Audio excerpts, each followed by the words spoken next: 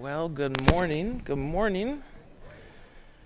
I think God does a miracle each week when before worship it feels a little empty, and then during worship it slowly gets a little bit more full and more full. But we are so glad and thankful that you're here with us this morning. Again, my name is Pastor Ben. I am the youth pastor here.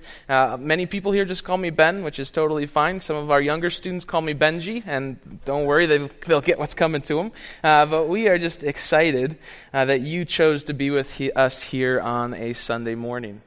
I want to just take a second and just show you my family because I like to show them off a little bit. This is me, my wife, and my sweet baby whose name is Noah.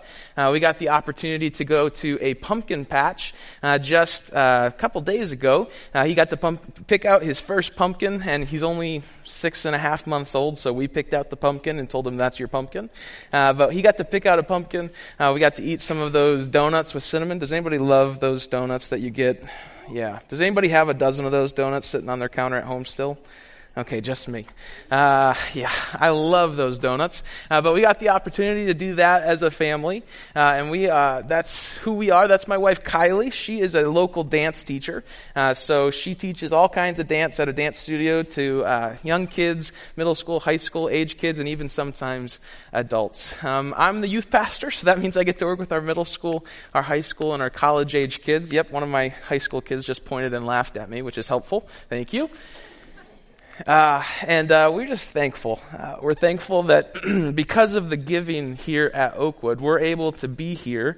We're able to live in the community. We're able to spend our time committed to ministry here at Oakwood. And we just want to stop and just say thank you. Because without you guys, without you, this church, we wouldn't have the opportunity to do that. We might be who knows where. But we're not. We're here with you guys at Oakwood because you guys are generous and able to provide for us in that way. Now, last time I showed you my family, back by popular demand, is our sweet puppy Moses. Yes, usually Moses gets more ahs than I do, which is fine. This is Moses. He's a bundle of joy. If you're at our trunk or treat next week, there's a good chance that you'll get a chance to meet him. He might lick you, so if you don't like getting licked in the face, stay away from Moses. But this is our little family. We live in Goodrich, and we're just thankful to be here. I want to take a moment and just kind of recap what we've learned in this series on Romans. Like I said, PD is away at Barakel with some of our men here at the church. So let's just take a second and walk through kind of what we've learned. First, PD walked us through the fact that all have sinned. Raise your hand if you've never sinned before. Just kidding. Paul demonstrates in Romans chapter 3 that all have sinned. The week after that, PD taught us that Paul declares that we can be justified through faith in Jesus. Paul demands, where sin abounds, grace abounds much more. And lastly, Paul decides to confront the problem that the church in Rome was seeming to deal with, and it was, let's just continue to sin so that grace might abound. Does anybody remember PD's answer from last week? By no means. Certainly not. Down through the translations. To our somewhat elegant Pastor Don, nope. We must not continue sinning so that grace may abound. Today we're going to be picking up the book of Romans in chapter 7. So if you guys want to turn there, you guys can meet us there in a little bit. But first, we're just going to share with you the big idea, and I want to share a little bit of one of my not so proud things. So big idea today is just simply grace is greater. Grace is greater. If you guys go home today with one thing, if you guys are sitting at Red Naps later and the waitress comes up to you and you say, oh, we've been at church, which you're totally going to do, and then they say, oh, what'd you learn? You're going to say, grace is greater. And again, we're going to be looking in Romans 7 today. Now, I want to share with you guys a spoiler, so I'm going to give you guys an official spoiler warning. If you don't like spoilers, you can avert your eyes, you can try to plug your ears, but here is the spoiler that I'm sharing with you today. You are not perfect. Everybody say, what? Yes, you are not perfect. I like to think that I'm perfect, but if you talk to my wife, my puppy, or my sweet baby, they will share with you quite promptly that I am, in fact, not perfect, just like all of you messed up people. The spoiler this morning is that you are not perfect. And I don't know about you, but for me, I struggle to give people grace. And you say, Ben, you're a pastor. Of course you give people grace. No, not really. When I am in the line at Meijer, and I'm in the self-checkout line, and there's that huge sign that says 12 items only, and then the person in front of me has a cart that has at least 1,000 items, I struggle to give that person grace. I'm sitting there tapping my foot. I'm like, oh my goodness. Can they not read? Do these people have no clue that this is the self-checkout aisle, and you're only supposed to have 12 items? When I'm driving down the road, and I'm a perfect driver, but other people are not so much perfect drivers, and when they cut me off when I'm driving, I generally struggle to give people the grace that I probably should give them. Anybody want to be honest and say, yes, Pastor Ben, I struggle with grace sometimes too? Okay.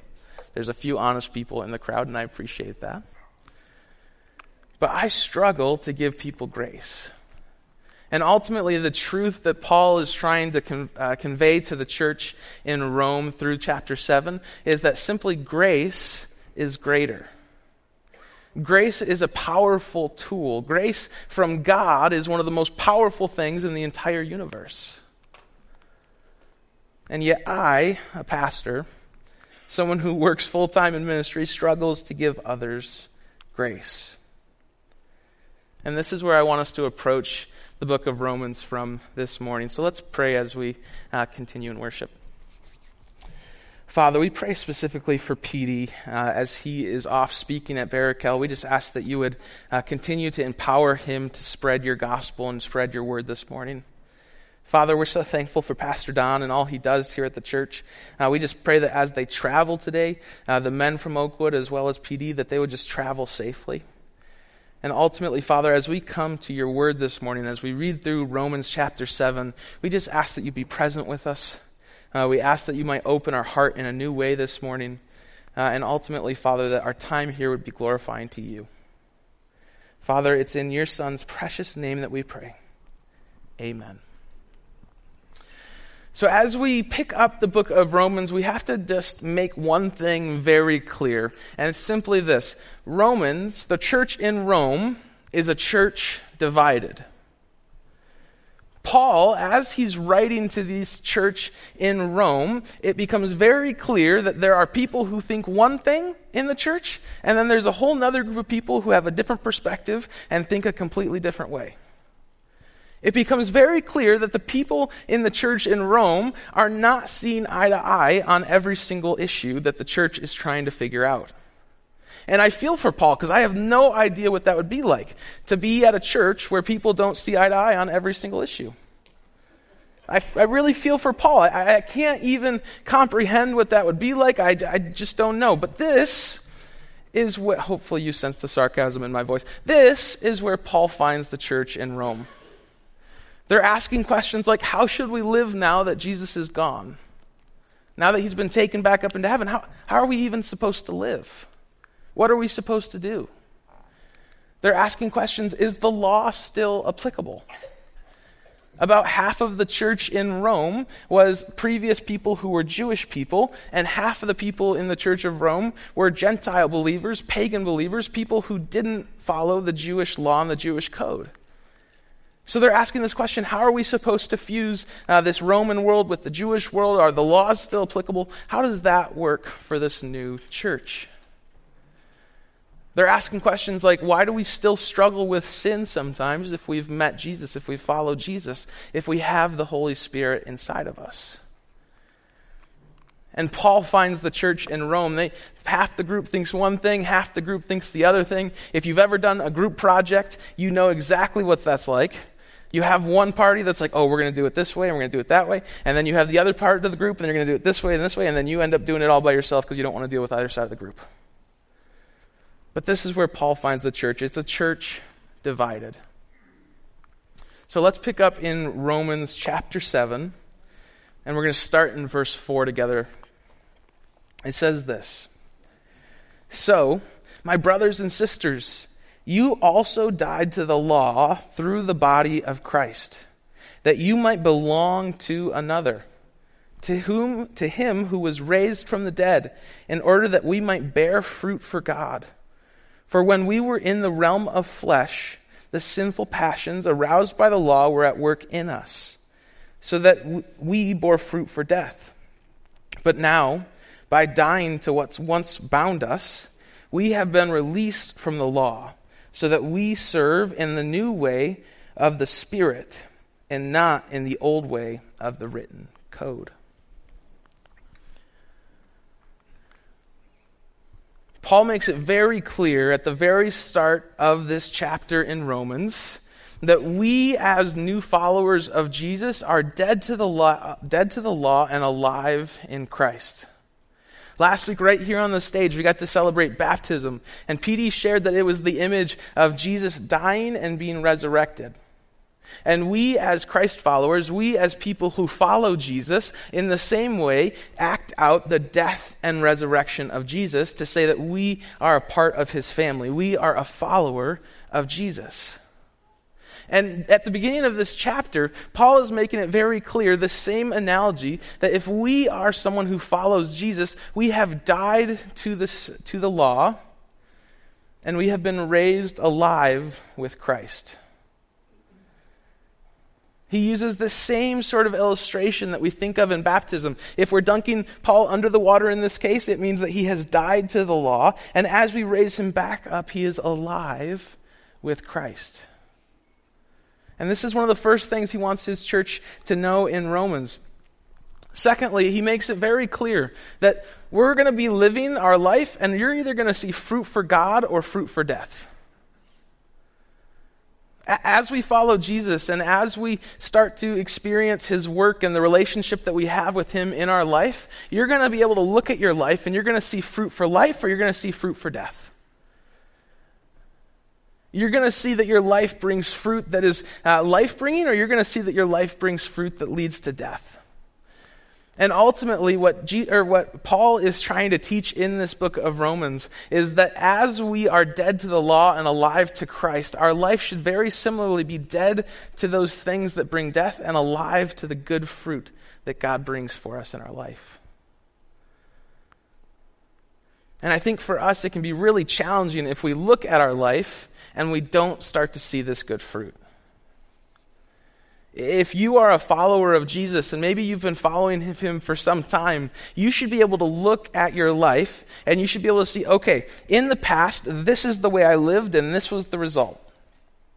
I had addictions. I chose to do things that I knew were against God's will for my life, and ultimately, those things lead to death. And when we start to follow Jesus, we should be able to similarly look at our life and say, oh my goodness, now that I have Jesus, now that I have the Spirit inside of me, this is the fruit in my life that is evidence of that.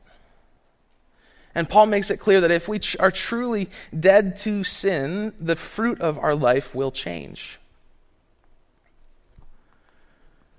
Similarly, he says that we are now serving in the Spirit, not the law.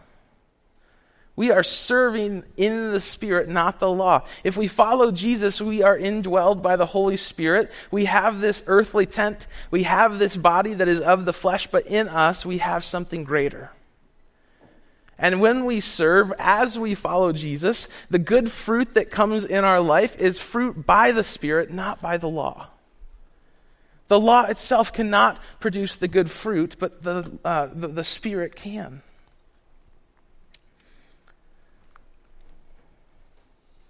We'll continue reading in verse 7. So it says this. Romans 7, verse 7. What shall we say then? Is the law sinful? Certainly not. Nevertheless, I would not have known what sin was had it not been for the law. For I would not have known what coveting really was if the law had not said, "You shall not covet." But sin, seizing the opportunity afforded by the commandment, produced in me every kind of coveting. For apart from the law, sin was dead. Once I was alive apart from the law, But when the commandment came, sin sprang to life and I died. I found that the very commandment that was intended to bring life actually brought death. For sin, seizing the opportunity afforded by the commandments, deceived me, and through the commandment put me to death. So then, the law is holy, and the commandment is holy, righteous, and good. So Paul answers this question, is the law sinful? If we're no longer ruled by the law, was law sinful all the time? And he makes it very clear, no. If PD was on the stage, he'd say, nope. The law itself is not sin. But sin uses the law to create opportunities for sin. The law promised life, but it convicted me to death. This week, as I was thinking through an illustration to help understand this, I thought of a dartboard. Is anybody really good at darts? Yeah, anybody? All right, I've got some challenges later. I thought about hanging this on a wall today and actually throwing darts, but I'm not that good, so I didn't want to embarrass myself. But the idea that I wanted us to think of as a church, when we think of the law and what Paul is trying to teach in Romans 7, is kind of like this dartboard. When you play darts, there's very strict boundaries. There's zones that are in, there are zones that are out.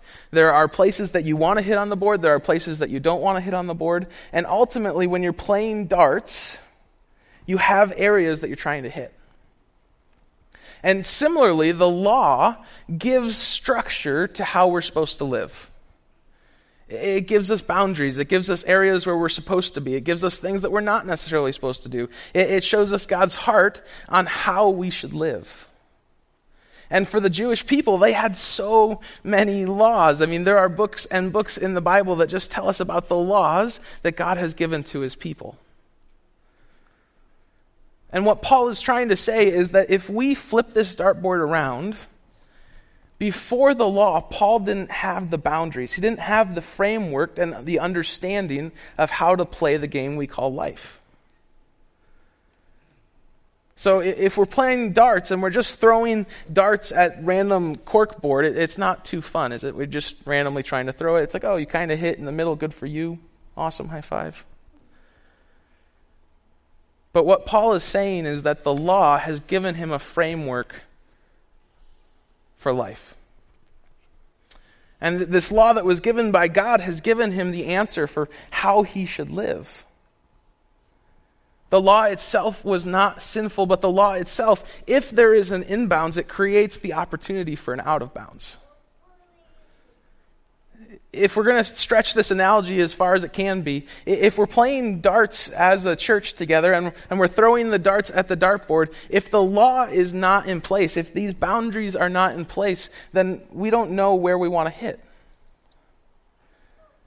So Paul is saying that this boundary that he's been given, sin isn't the law is not the thing that causes sin, but the law shows him where the sin boundaries are. And ultimately he comes to the conclusion, the law itself did not bring death for Paul, but it was by the law that he was convicted to death. It becomes pretty clear for Paul that if he holds his life up against what the law asks of him, he's not going to measure up. It becomes pretty clear to Paul that if he was in an actual courtroom and they were to read all of the laws that God had given to the people of Israel and they compared them to how he actually lived his life, he could be convicted of, in this case, death, because that is the penalty for sin.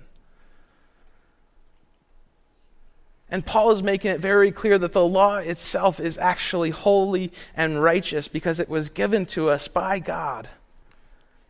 But unfortunately, it's the law that proves that he is a sinner and worthy of death.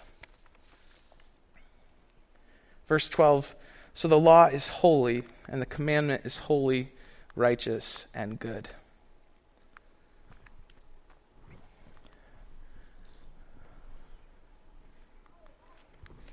If we continue reading in verse 13, it says this, did that which is good then become death to me? By no means. Nevertheless, in order that sin might be recognized as sin, it has used what is good to bring about my death, so that through the commandment sin might become utterly sinful. We know that the law is spiritual, but I am unspiritual, sold as a slave to sin. I do not understand what I do. For what I want to do, I do not do, but what I hate, I do. And if I do what I do not want to do, I agree that the law is good. As it is no longer I myself who do it, but it is sin living in me. For I know that good itself does not dwell in me, that is, in my sinful nature. For I have the desire to do what is good, but I cannot carry it out, for I do not do the good I want to do. But the evil I do not want to do. This I kept on doing. Now, if I do what I do not want to do, it is no longer I who do it, but it is sin living in me that does it. That is about as close to Pastor Ben singing you'll ever hear. Do, do, do, do, do, do, do, do.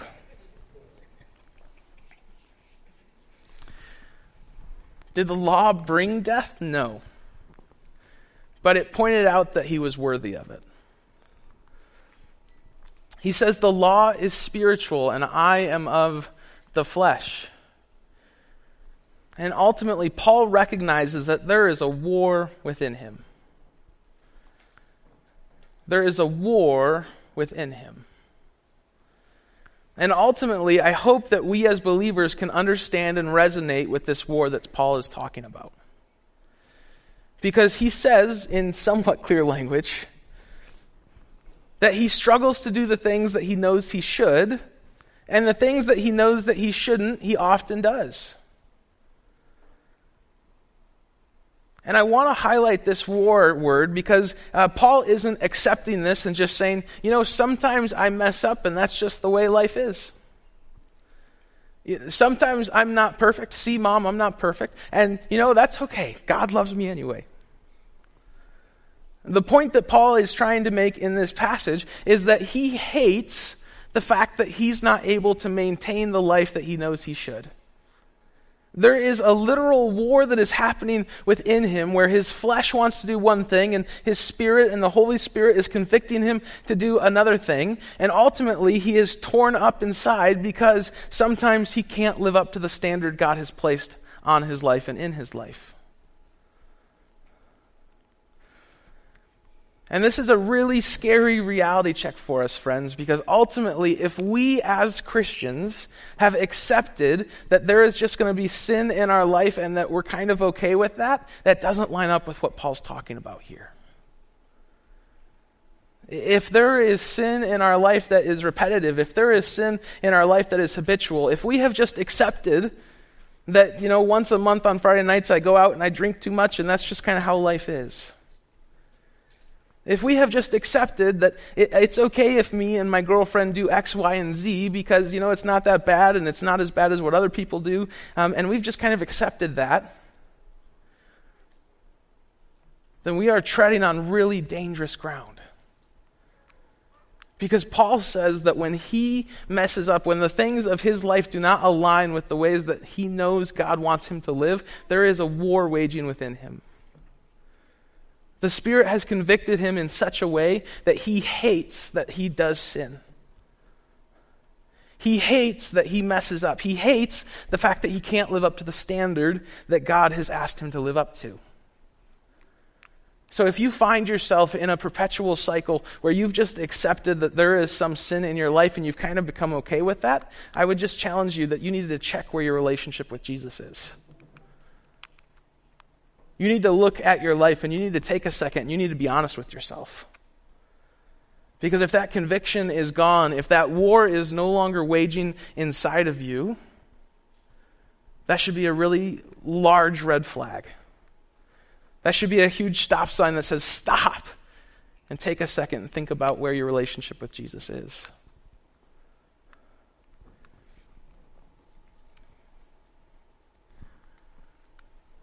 Paul finishes this chapter, and it says this in verse 21. So I find this law at work. Although I want to do good, evil is right there with me. For in my inner being I delight in God's law. But I see another law at work in me, waging war against the law of my mind, and making me a prisoner of the law of sin at work within me. What a wretched man I am! Who will rescue me from this body that is subject to death? Thanks be to God who delivers me through Jesus Christ our Lord. So then, I myself, in my mind, I am a slave to God's law, but in my sinful nature, a slave to the law of sin. Paul finally comes to this conclusion in this conversation on the law, and he says, okay, the law is good and holy. The law is put in place by God, but ultimately we as believers are dead to the law. Because the law fulfilled its purpose in the sense that it showed that we're all sinners. Remember our spoiler alert, you are not perfect. Some of us are going to go home and say, sweetie, the pastor agrees with you. You are not perfect. And Paul is recognizing this, and he's saying, the law, if I compare myself to it, has convicted me to death. Because the punishment for sin is death. So he asks the question, if I am unable to escape this earthly vessel that is so tied to flesh and sin come through Adam in the book of Genesis, then who is going to save me? And ultimately, we get to sing the song that we have victory in Jesus. Because in verse 25, he says, thanks be to God who delivers me through Jesus Christ our Lord. Each of us are imperfect, but God sent his Son to the world to live a perfect life. To keep the law perfectly, to be blameless and righteous. So that when he died on the cross, it was no longer us who had to pay the price for sin, but it was him who took that price of sin on him. His death on the cross allowed us to no longer be held up against the law and be saying, well, Ben, look at the law. Look at all the ways that your life doesn't match up with it. He gives us the opportunity to say, the law has now died with Christ. And we are now raised to new life with Jesus. And Jesus pays the price for that law that we are unable to keep.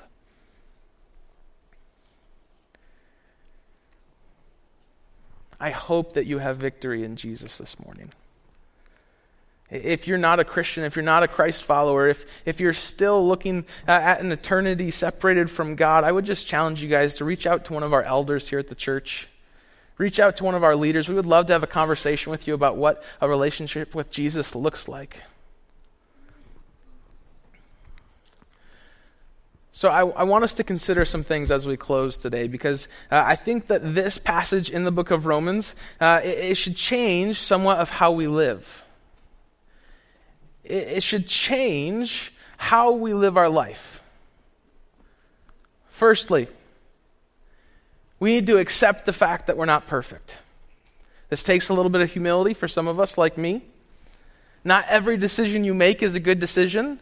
If you look at your life and you compare it to God's standards, there's always going to be places that you fall short, and there should be a war waging inside of you because of it. But you can point at the person to your left and the right, and I'm not going to tell you to actually do it, but you can point at anyone in this room and say, you are not perfect, and that is a true statement. And I think, unfortunately, we as a Christian church, a capital C church, often take the position that once we meet Jesus, once we start to follow him, your life should look like you're perfect. You should never make a mistake. You should never struggle with anything in your life because you have Jesus. And unfortunately, even if we have Jesus, even if we're following Jesus, he has given us freedom from sin. He has given us the ability to no longer be a slave to sin, but we are still going to be imperfect on this side of heaven. So firstly, we have to accept the grace that comes with a relationship with Jesus.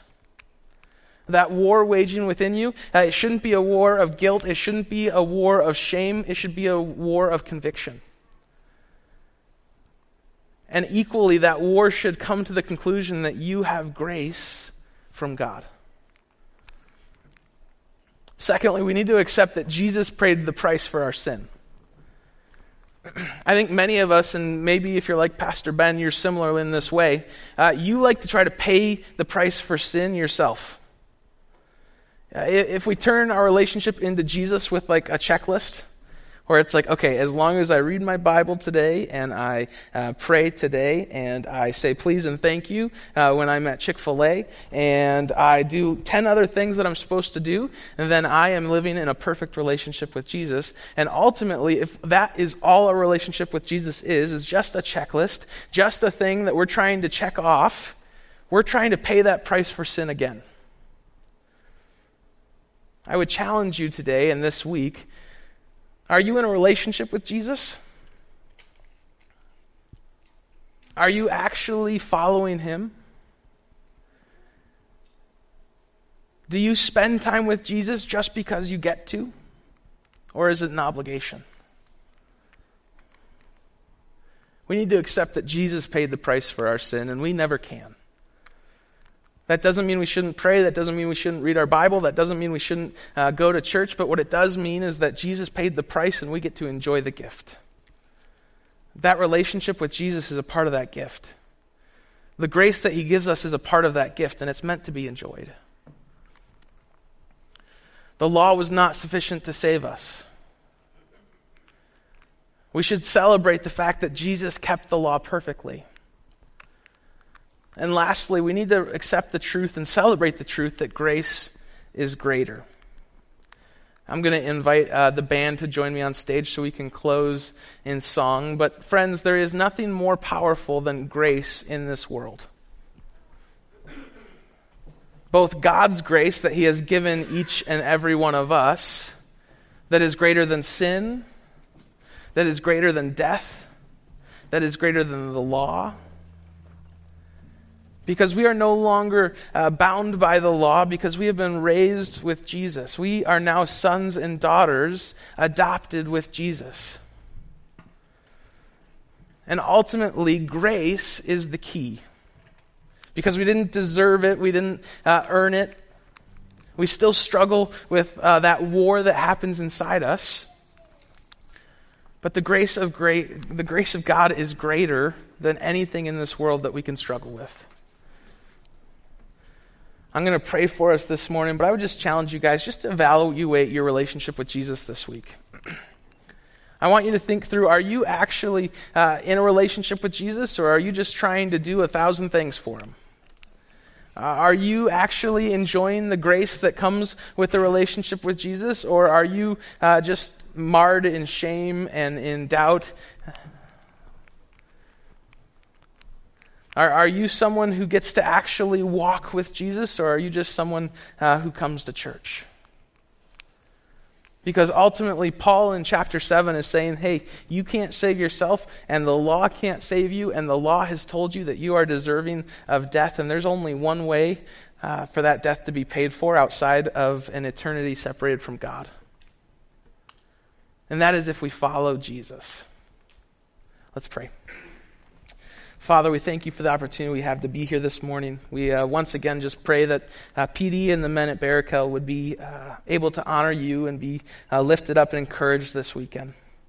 Father, as we think through this book of Romans, as we spend time in chapter 7, Father, help us to understand this passage on the law. Help us to understand that we need to be dependent on your grace, not our ability to keep the written laws, Father. And Father, that war that wages inside of us, we just ask that you would help us to embrace that. Help us to understand that we are not going to be perfect as Christians, but we get to enjoy God's grace in spite of our imperfections. Father, and ultimately, as we sing and worship to you, we just want to thank you for the victory that we have in Jesus. Father, it's in your Son's name we pray. Amen.